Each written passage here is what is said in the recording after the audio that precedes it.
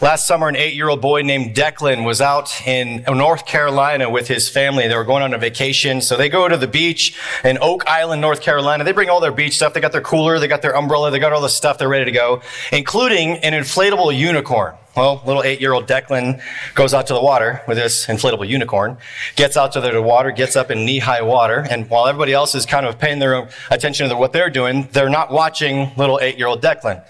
Well, a gust of wind starts to blow that unicorn further out towards the ocean. Well, Declan doesn't want to let his unicorn go, so he holds on to the unicorn. And he starts getting further and further. The water goes higher and higher to the point where he can't even feel the sand under his feet anymore. So he keeps holding on, and he keeps floating and drifting further and further out from the shore. A couple minutes go by. Declan's dad looks up and happens to realize, oh my gosh, my son is drifting out to the open ocean. So he runs down to the water, and by the time he gets to the water's edge, Declan and the unicorn are already a half a mile out into the ocean. So they call 911. 911 does a dispatch. They dispatch this motorized vehicle, this motorized boat. It's got a motor on the backside of it. So this emergency response team goes out there. By the time they get out to where Declan is, he's holding on for dear life, keeping his head above water, keeps breathing, keeps holding on to this unicorn. But they get to him, and they get there in time to save him. They pull Declan into the motorized raft. They give him a helmet. They give him a life jacket, and they grab onto the unicorn, and they tow them back to shore. Here's a picture of the rescue that took place last summer. Declan's in the silver helmet there, and there's that unicorn that took him all the way out there. Now, once they got back, the chief who's in charge of this rescue, he said this. His name is Tony. Tony Young said this. He said, we've rescued dozens of these things. Speaking about the unicorn, we rescued dozens of these things throughout the years, but this is the first time there's actually a little kid attached to it. Now, I find that interesting, that there's not more rescues of kids getting dragged out to sea as they're drifting away. I also find it interesting because the reality is that people drift all the time. Now, I don't know if you've ever had a situation similar to this. I don't know if you've ever gone down to the ocean before, but perhaps if you have, you walk down into the ocean, you get into the water, and the current begins to take you 50 yards away, 100 yards away, takes you down shore. My wife and I, when we lived in San Diego, this is oftentimes the case. We would go down there, we'd get in the water, and the currents would take us 50 yards, 100 yards, 200 yards away, and eventually we'd look up and ask this question: how did I get here? Now, perhaps if you have ever said that question, if you've ever asked that question, whether you've been in open water in the San Juan River drifting down while, trying to get trout, or in the Navajo Lake or in the Farmington Lake, regardless of water, if you've ever asked that question, how did I get here? Then perhaps you too know what it's like to drift. Today we're starting a brand new series called Drift. Now, the purpose of this series is not to talk about drifting in open waters and open ocean. The purpose of this series is to talk about relationships. There's all sorts of different areas in our lives that we can drift, but relationships are one of the top areas that many of us have drifted or are currently drifting today. Now, that goes for all sorts of different kinds of relationships. Perhaps you've drifted before in your marriage. At one point, you were madly in love, and you've just gone your own ways, right? You've drifted apart from each other. Perhaps you've drifted in your friendships before. People that you're really close with, you've drifted apart from each other. Perhaps you've drifted from your relationship with God. You used to be on fire in your relationship with God, but maybe you've drifted away from God. Or perhaps you've drifted from other people as well. Maybe you've drifted from your kids. Maybe you're really, really close with your kids, but you've drifted apart. Throughout the course of the next couple of weeks, we're going to be looking at a couple questions as it relates to relationships and drifting from them. Here's the questions we're going to look at over the next few weeks. Now, question number one is this: what will cause me to drift? We're going to look at relationships and ask the question, what's going to cause me to drift? Second question, how can I avoid drifting? And third question, if I've been drifting, how can I get back to where I'm supposed to be? How can I get back if I've been drifting in the past? Now, specifically today, we're going to answer those questions, look at those questions in the context of marriage. Now, when I say marriage, half of the audience, you just tuned out because you're not married. And I get it. But I want to encourage you, don't tune out. Don't let your mind drift away. Don't get onto Instagram and Facebook. Don't make your to-do list of things you got to do later, because perhaps if you're not married right now, maybe you're not old enough to be married, or maybe you've been married in the past. Maybe you're single right now. Maybe you're divorced. But maybe God has marriage in store for you in the future. So I would encourage you, don't disconnect. Even if you're not going to get married in the future, there's people that you know that are married, and perhaps some of the things we talk about today will not just be beneficial to you, but also to them. So I would encourage you, write some things down. Take some notes, especially if you're married. If you're married, lean into this conversation, lean into this discussion, because there's things that will be impactful for you. So let's start off with these questions. We're going to look at these questions as it relates to marriage. What causes me to drift in marriage? How can I avoid drifting in marriage? And if I've been drifting, how can I get back to where I'm supposed to be? So let's start off with that first question. What causes me to drift in a marriage? Perhaps what causes you to drift in your marriage? Here's the short answer. I'll give you the long answer too, but here's the short answer. The short answer is not God. What causes you to drift? It ain't God. God's not causing you to drift. God wants you to be close. God wants you together. He wants you to be united. He wants you to be unified. That was his goal from the beginning for marriage. If you look at the beginning, the first marriage ever, it's Adam and Eve, right? God creates Adam. And then after he creates Adam, he's like, I should make him a companion. He makes all these animals. No suitable companion was found. So he designs and crafts Eve, not just to be his companion, but to be Adam's wife. Let's look at this. Genesis chapter 2. There's something that stands out as far as how God looks at marriage, and we'll get to that. Genesis chapter 2, starting in verse 21. The Lord God caused the man to fall into a deep sleep. And while Adam was sleeping, he took one of the man's ribs and then closed up the place with flesh. Then the Lord God made a woman from the rib he had taken out of the man and brought the woman to the man. Verse 23, Adam said, now this is bone of my bones and flesh of my flesh. She will be called woman, for she was taken out of man. And that is why a man leaves his father and mother and is united to his wife, because they become one flesh. You see, God's intention for your marriage is that you're united. He doesn't want you divided. He wants you united. If you're taking notes, you can write that down. God's plan for marriage is to be united, not divided. Now, if that's God's plan for marriage, then why is it that so many marriages are divided?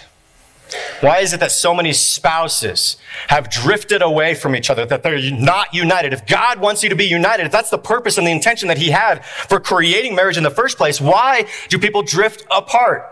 Well, here's the short answer for that. It's because couples stop being intentional. Remember what it was like when you first started dating? When you first met her? And you were like, hey, girl, got a number? And you first saw him and you made those little googly eyes. You batted your eyes at him and you were intentional. Perhaps you dropped a pickup line. Maybe you said something like this. Do you believe in love at first sight, or should I walk by again?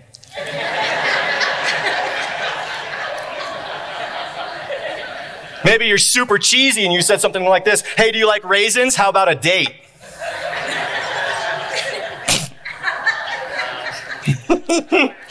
Or maybe you said, if I could rearrange the alphabet, I'd put you and I together.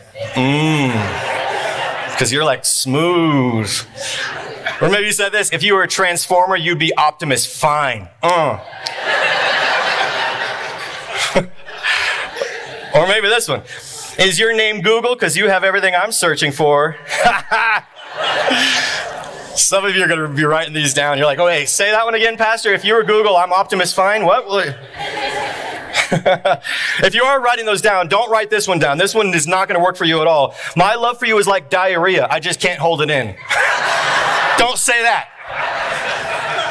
That one's not going to get you anywhere. That's not going to get you any dates. Maybe perhaps when you were dating, you were creative, you were intentional. You made googly eyes. Maybe you held hands. Fellas, maybe you opened the door for her. Maybe you wrote little cute notes and you put those little Post-it notes all over the place. Maybe you unrolled the toilet paper and you wrote a little note that says, I love you, honey buns. And then you rolled it back up so she'd find it later on. I love you, honey buns, not I love your honey buns. Maybe you did all these little cute things. Maybe you stayed up on the phone and talked for hours when you were getting to know each other, when you were dating. Or maybe like when I was in high school, you didn't have cell phones, so you paged each other back and forth. Or maybe you didn't have pager because you're older than that. You had like the rotary phone, so you're hanging on the, or maybe you're older than that. Maybe you just like wrote a note and put it on a pigeon and hey, go to my Prince Charming. Take this little note. But at one point, perhaps you're intentional. And perhaps you did a lot of cute things, intentional things, but then you get married and you begin to drift away from your intentionality. And all of a sudden, you're not making the googly eyes anymore. You're not holding hands anymore. You're not opening the door anymore. You're not writing the notes anymore. You're not communicating and not talking like you used to. This coming Friday, we have a Valentine's date night. We've never done this before, but we're having our first ever Valentine's date night. It's going to be a lot of fun. We have a comedian couple coming. Their names are Jerry and Amy Miner. Now, they travel all over the country. They're Christian comedians, but they're a married couple. And what's funny is that part of their act is that they make fun of married couples. They are a married couple, but they make fun of married couples because they, too, have recognized that sometimes you're intentional when you're single or you're dating, and then you lose some of that intentionality once you become married. I have a little clip that I want to share with you to tease you for this coming Valentine's Day. So check out this clip with Jerry and Amy Miner.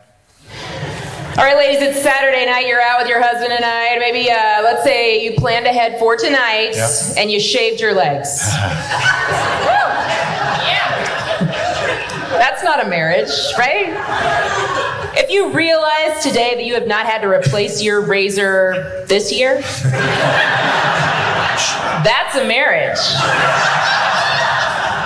Might be a little rusty on the backside. You have to pry it off the shower wall. You might need a tetanus shot the next time you decide to use it.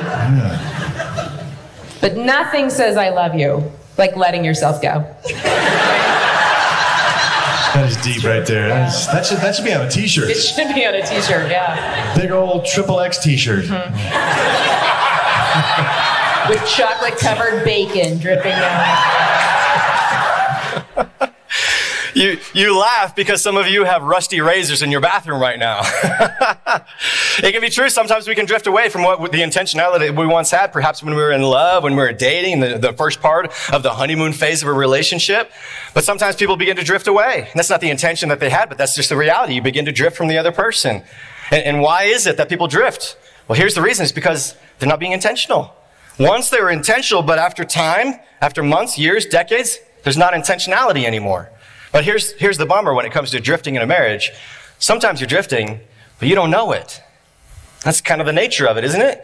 You sometimes begin to drift apart, and at one point you wake up, you're like, how did I get here? It's because you were drifting slowly and you didn't even recognize it. You weren't even aware of it. That means if you're married right now, there's a possibility that maybe you're drifting and you don't know it. So let me help you out this morning. Let me give you a couple red flags. Let me give you a couple warning signs that might indicate that you've been drifting in your marriage. You might be drifting in your marriage if you fight with your spouse a lot.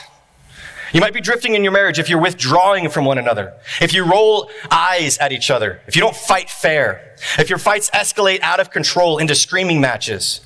You might be drifting in your marriage if you have the same arguments over and over and over and over again. If you oftentimes fight in front of your kids. If there seems to be a feeling of indifference between both of you. If one or both of you starts to detach emotionally.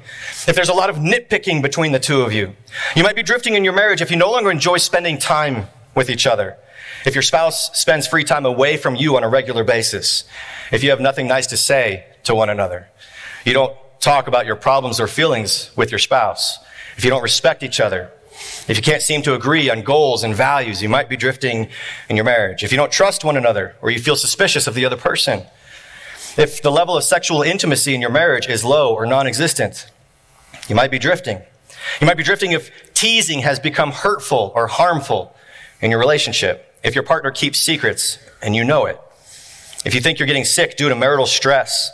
If you don't make time for new experiences. If you stop dating your spouse. If your spouse won't let you see their phone. If your spouse is in frequent contact with old boyfriends or girlfriends on social media. If your spouse ever tries to isolate you from your family or your friends, or if you discover that your spouse is lying about money or hides money or controls you with money, or perhaps if there's an emotional or physical abuse in your marriage, or if one or both of you has considered cheating or has cheated, whether in real life or online or physically or emotionally, or you might be drifting in your marriage if you feel happier when your spouse is away from you. I'll be honest, that's a crazy list. Now, you might be thinking, well, I'm not guilty of all of those things. Only a few of those things. But quite frankly, even if you're guilty of a few of those things, if you have a few of those things, even if you have one of those things in your marriage, then perhaps you're drifting and you don't know it. And perhaps you're drifting into dangerous waters. And you got to stop. Now, that's the bad news. You might be drifting. Here's the good news. The good news is that even if you have been drifting, God's word gives us a plan for how to get back to where we're supposed to be. His goal is not that we're divided, that we're united. So here's how we can get back to where we're supposed to be. Hebrews chapter 6, verse 19 says this. It says, we have this hope as an anchor for the soul, firm and secure. Now, if you're drifting, how do you stop drifting? You drop an anchor. You stop the drifting and you drop an anchor. And specifically in Hebrews 6, it says we have this hope that's an anchor. What's the hope? It's God's word. It's God's truth. That's the anchor in our relationships. That should be the anchor in our relationships. Drop an anchor, but don't just drop it on anything. Drop it on something that's firm and secure. That anchor is God's word. So if we're going to be anchored to God's word, then what in Scripture, what in the Bible relates to marriage that we should be connected to? If we're going to stop drifting from our marriages, stop drifting from our spouse, what specifically in Scripture should we be anchored to? What's firm and secure? Well, let's unpack that. 1 Corinthians 13, it's known as the love chapter. Perhaps you've read this before. Perhaps you've heard it at a wedding. Perhaps it was in your wedding. Here's what it says about love. 1 Corinthians 13, starting in verse 4. Paul writes this. He said, love is patient. Love is kind. It does not envy. It does not boast. It is not proud. Love does not dishonor others. It is not self-seeking. It is not easily angered. It keeps no record of wrongs. Love does not delight in evil, but rejoices in the truth. Now, so far, I've read 3 verses. 1 Corinthians 13, verse 4, 5, and 6. And in verse 7, that we haven't read yet, verse 7, Paul says something else. He puts an extra word in there that he didn't include in verses 4, 5, and 6. I want to see if you can pick up on the word. Here's verse 7. Paul says, love always protects, always trusts, always hopes, and always perseveres. Now, what's the qualifying word that he added? Always. He didn't say that in verse 4, 5, or 6. It's not to say that verse 4, 5, and 6 aren't impactful. They are. Love is patient. Love is kind. That can transform your marriage. But then in verse 7, he says, love always protects, always trusts, always hopes, always perseveres. Now, if this is true, which I believe it is true, because I don't believe Paul just wrote this, I believe he was inspired by the Holy Spirit. All Scripture is God-breathed. I believe it's true because it's the Word of God. And if it's true, that means the real love, true love, godly love, is a love that always protects, always trusts, always hopes, and always perseveres. And if that's the case, then if that's true always, then that's what we need to anchor our relationships to. That's what we need to anchor our marriage to. Because if we're drifting, we got to stop drifting, get anchored to something firm and secure. What's firm and secure? Something that never changes, something that's always true. It always protects, always trusts, always hopes, always perseveres. So this morning, we're going to look at all 4 of those characteristics as anchors. And we're going to specifically unpack them and look at them as though they are anchors. So if you're taking notes, you can write this down. Number 1, the first anchor we're going to talk about is the anchor of protection. Again, love always protects, always trusts, always hopes, always perseveres. So the first anchor is the anchor of protection. In 1996, a painter by the name of Jack Dawson created a painting called Peace in the Midst of the Storm. Let me put up the picture so you can see it. Here's Peace in the Midst of the Storm. Now, you might look at this painting. You might see the storm. You might be like, okay, Matt, I see the storm. I see the lightning.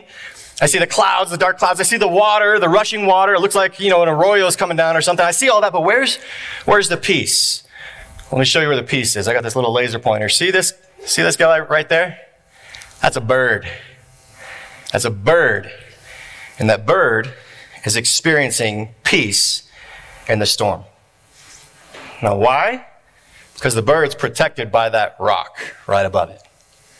Even in the midst of the storm, the bird is experiencing peace. When my wife and I were engaged several years ago, 11 years ago, we went to a premarital counselor. And I would encourage you, if you're engaged, go to premarital counseling. It'll change your life, change your marriage. It's for the better. So we go to a premarital counselor. And we're sitting down and talking with this counselor, and she tells us all about that picture. And she says, Matt, Ashton, there's going to be times that marriage is tough. And sometimes marriage isn't tough in the marriage itself. Sometimes it's other circumstances around you. You might feel like your marriage is in the storm. You might feel like the thunder and the lightning are coming. And you might feel like everything's raining down all around you. But you guys, you need to be each other's bird. That bird that's in the middle of the picture, sometimes you need to go to Ashton and cover her and say, I've got you. I will protect you. I'm right there with you. You're the bird for her. Then the counselor says, Ashton, sometimes you got to do the same thing for Matt. Sometimes he's going to have days. There's going to be days that things hit the fan and you got to go and hug him and say, hey, I've got you. We're in this together. We've got protection for the storm because you're my bird. So we took that to heart. My wife and I, we took that to heart when we were engaged. And right before we get married, we got married July 24th, 2009, got married in Cancun, Mexico. But before we go down there, we wrote out our custom vows. And she wrote her vows, I wrote my vows. We didn't read each other's vows, but then during the ceremony, we stated each other's vows to each other for the first time. And what was interesting is that we both said the same terminology in our vows. We both said words along this line. We both said, I will be your bird. Nobody knew what we meant. People are like, huh? That's just weird. Well, perhaps, maybe.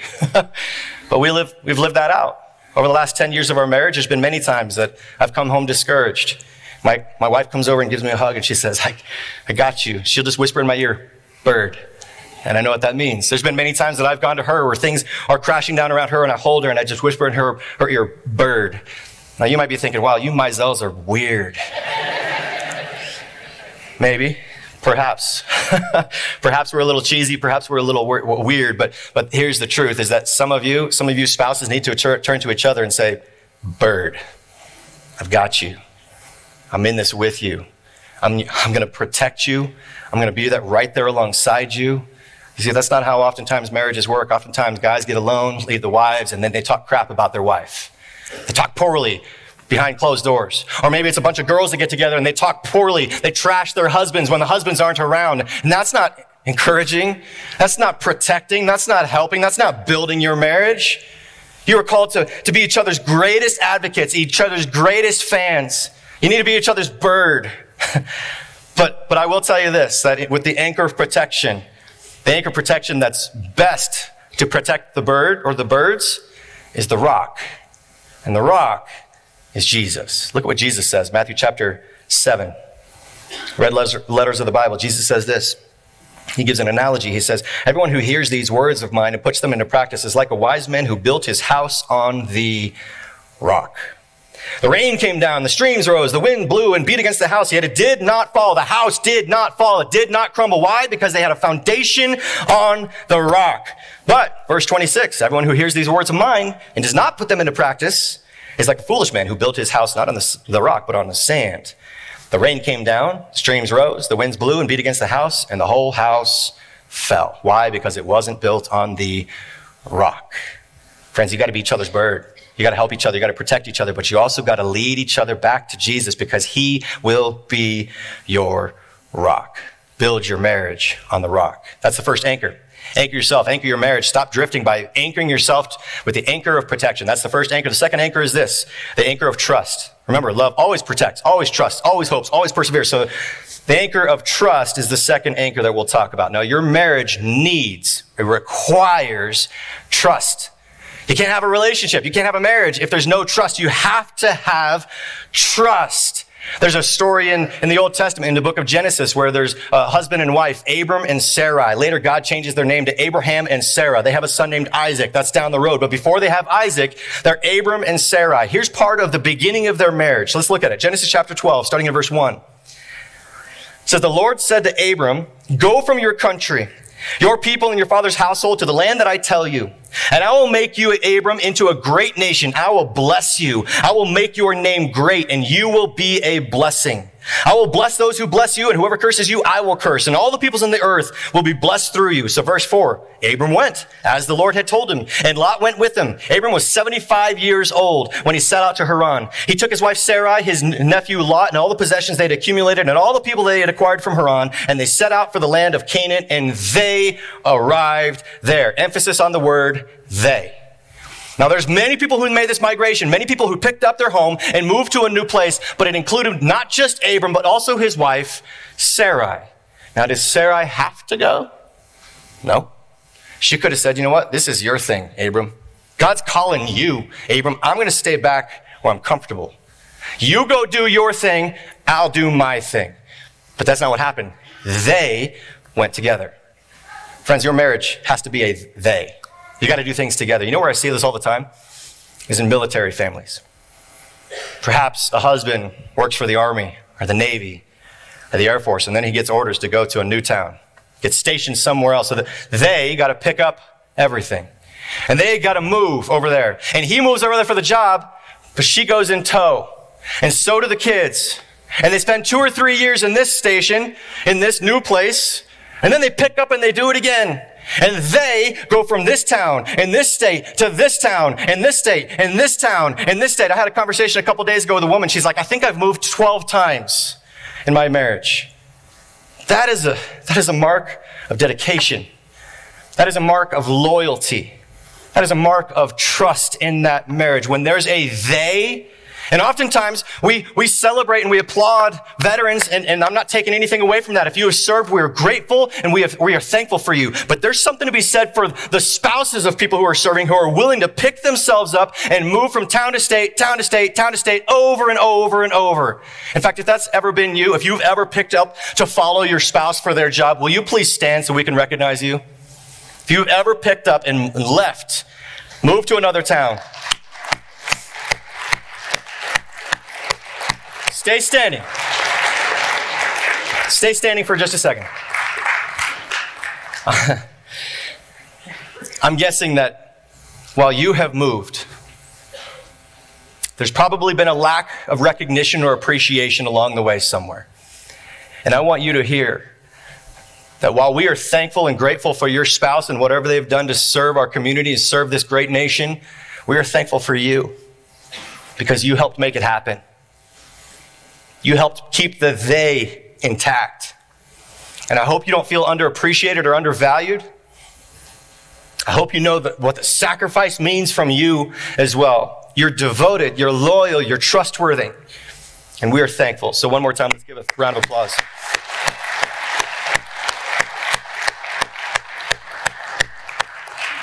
You may be seated. Sarai followed Abram. They went together because they had to stay connected. They had to stay close by. That's God's goal. That's God's intent for our marriages, that we're not divided, that we're united.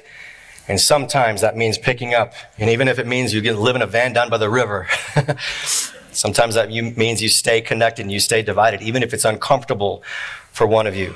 You see, the mark of trust in marriage is when one spouse says to the other, hey, I'm in this with you. I trust you. So where you go, I go.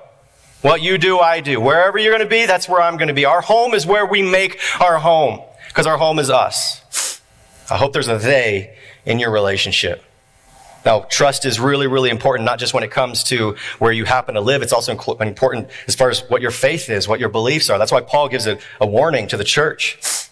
2 Corinthians 6, he says this. He says, do not be yoked together with unbelievers. For what do righteousness and wickedness have in common? Or what fellowship can light have with darkness? What harmony is there between Christ and Belial? Or what does a believer have in common with an unbeliever? He's basically making the point, look, marriage is hard all by itself.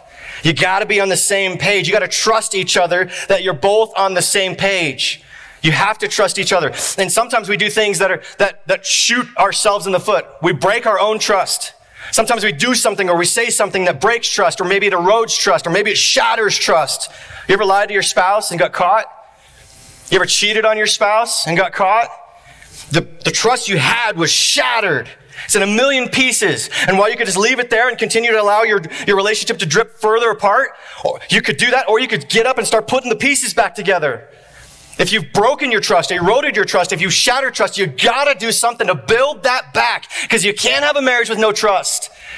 And you're not gonna get a flood of trust. If you've broken it, you're not gonna get a royal full of trust, but you might get a little.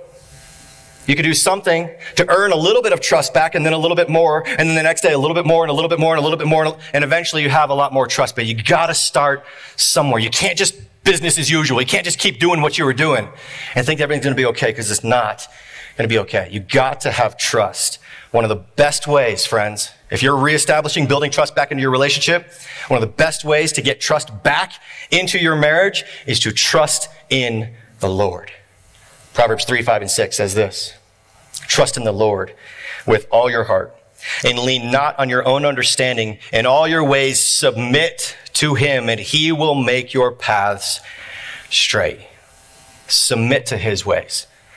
Follow his ways. Trust in his ways. And when you trust in the Lord, you're establishing trust in your relationship as well. That's the second anchor to anchor your marriage to, the anchor of trust. The third anchor is this: it's the anchor of hope. I'll be honest, every marriage needs hope, but every marriage is also filled with sinful people. People aren't perfect. They make mistakes. There's no spouses that are perfect. My spouse isn't perfect. Her spouse is perfect. Kidding. Nobody's perfect. We all have all sinned and fall short of the glory of God. We all have messed up. So the danger is when you put 100% of your hope in a person, even if it's your spouse, sadly, they're going to let you down because they make mistakes. They're sinful people. We're broken people. So we can't put all of our hope in a person, even if it's our spouse. We can't do that. So we have to put our hope in God, who never leaves us, never forsakes us, and never fails us. Look at what David says in Psalm 147:11. He says, the Lord delights in those who fear him, who put their hope in his unfailing love. God delights when you put your hope in his love. His love that doesn't fail you. It's unfailing love. That's where we got to put our hope. It can't always be in other people. We can't put 100% in another person because that person might fail you. God will never fail you. So that's the third anchor. You got to be anchored to his hope, his truth, his word. So we got the anchor of protection, the anchor of trust, the anchor of hope. Here's our fourth and final anchor that we're going to talk about today, which is the anchor of perseverance. The anchor of perseverance. You probably heard the statistic regarding marriage. 51% of all marriages end in divorce. Now that's sad. Now, don't hear me that I'm judging you. If you're divorced, I'm not judging you. I'm not judging you, but I am making the statement that God's intent for marriage is not to be divided, it's to be united. God's intent for marriage was never to have it result in divorce. And quite frankly, I don't think that was your intent either. Who walks down the aisle and is about to exchange I-do's and is like, well, you know what? I can't wait until I get divorced from this person. Nobody says that. Nobody thinks that. That's not God's intent. That wasn't your intent. Yet the reality is that sometimes we're divided. And the reason we're divided, sometimes relationships end in divorce, marriages end in divorce, is because people quit. But the anchor of perseverance says you don't give up. You don't give up, because if you don't give up, perhaps it will lead to something that's good. Perhaps it will lead to something that's great. Look at Galatians 6:9. Let us not become weary in doing good, for at the proper time, we will reap a harvest if we do not give up. You see, the anchor of perseverance means you don't just throw in the towel in your marriage. The anchor of perseverance means you don't just walk away.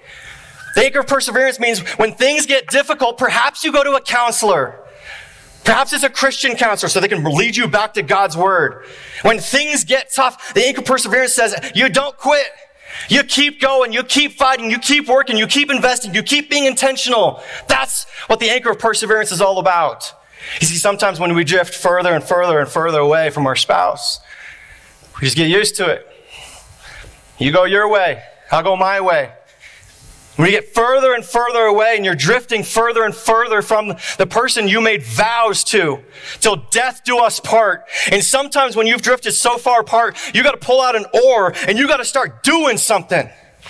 You've drifted, but you need to start paddling, doing some of the things that you did when you were first in love. Write notes, have more communication, have more sex, do whatever it is. Keep paddling, keep paddling, keep paddling, keep paddling.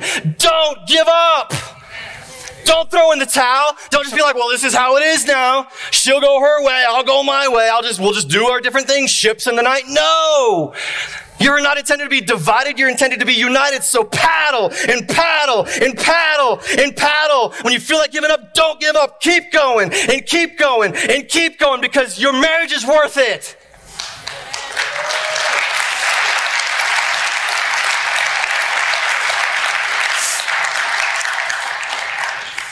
In 1991, a song came out by the band named Diamond Rio. And this song was so popular, it went viral as things can go in 1991. It went viral, and it was nominated for a Grammy. And it lost the Grammy nomination, or it lost the Grammy award. It lost to the Judds, because they came out with a song of Love Can Build a Bridge. Love can build. That's a good song. But Diamond Rio's song's better. Number one in my book of all time. It's my favorite country song of all time, but I love the message of the song, because it's all about what a marriage is supposed to look like. It's all about how a marriage is supposed to work. So today, I've convinced the band to play my favorite song of all time. This is a song by Diamond Rio. The title is called Meet in the Middle. Listen to the lyrics.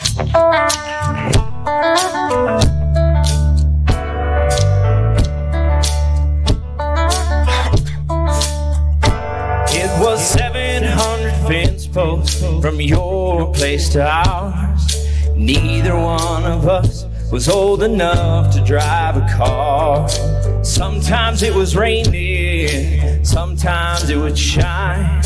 We wore out that gravel road between your house and mine. I'll start walking your way, you start walking mine. We'll meet in the middle, neath that old Georgia pine. We gain a lot of ground, but we both give a little.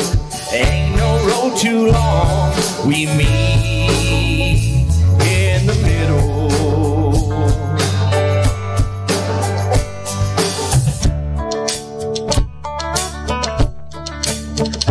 It's been 7 years tomorrow since we said our vows.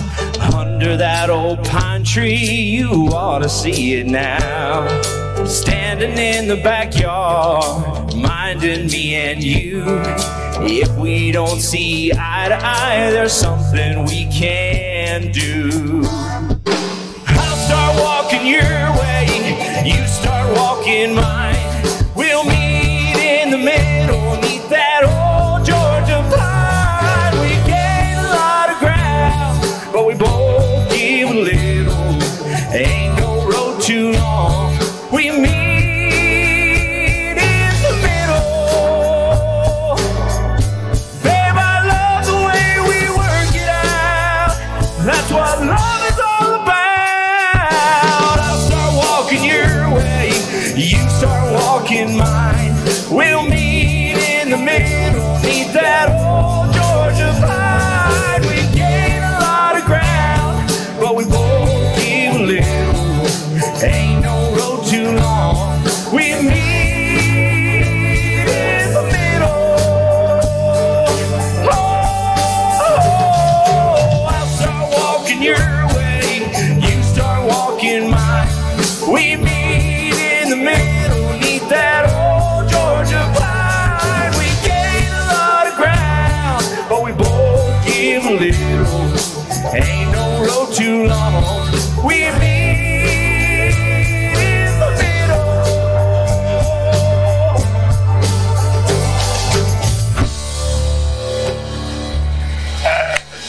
Yeah! Let's meet in the middle. I love it. I'm backstage like doing the two-step. I'm jamming back there. I love it. Love that song. You know my favorite line of that song? Babe, I love the way we work it out. That's what love is all about. We meet in the middle, neath that old... That song's going to be stuck in your head for the rest of the day. Sorry, not sorry. Because I want it stuck in your head. Because the reality is that some of you have been drifting in your marriage, and you know it in your heart, you know it in your mind, you know you've been drifting. And rather than walking down that old dusty road, perhaps you need to say, you know what, honey? We've been drifting, and we need to do something about it. So tell you what, I'll start paddling your way, you start paddling mine, we'll meet in the middle. You gotta stop drifting, start paddling, meet in the middle, and get anchored to God's word. And here's what happens. When you're anchored together, you're side by side. You're right there together, which is where God wants you. So what do you be anchored to? 4 anchors. Anchor of protection, the anchor of trust, the anchor of hope, and the anchor of perseverance. Don't give up. And when you're anchored to God's word, you're side by side, you've met in the middle, and this is where God wants you. So as we wrap up our time this morning, let me end with this verse. The words of Jesus in Mark 10, verse 9. He says this, what God has joined together, let no one separate. If you have exchanged vows to your spouse before God, before man, perhaps before Elvis if you got married in Vegas. What God has joined together, let no man separate, including you. And if you've been allowing yourself to drift further and further away, stop drifting. Start paddling. Meet in the middle and get anchored to God's word. And there is where you will experience the marriage God intended you to experience. Let's pray. God, I thank you for every married couple that's here. For every person that's not married, God, I pray that you give them hope. I pray that they go to you, they trust in you, that they're able to still build these anchors in so they can be the right person for when the right person comes into their life. But God, for all the married couples, for every person that's married, I pray that they can look at their spouse and they can realize and be honest, if they've been drifting, that they will stop just the business as usual, that they will stop allowing themselves to continue to drift, to continue to get further and further apart. You want us to be united, not divided. So I pray that they call it for what it is. I pray for honest, real, vulnerable conversations on the drive home from church today. That people can be real with their spouse over lunch. That they turn off the TV today and they say, hey, honey, let's talk. I feel like we've been drifting. Let's do something about it. I'll start paddling your way. You start paddling mine. Let's meet in the middle and let's be anchored to God's word, his truth. God, I thank you for the fact that we can be anchored to your word, that it provides protection and trust and hope, and that we can persevere in that you will never leave us or forsake us. And God, I pray that when we do that, we trust in you, that we build our marriage on the rock of your word, that you will bless our marriage and that we will experience marriage how you intended us to experience it. And it's in Jesus' name that we pray. Amen.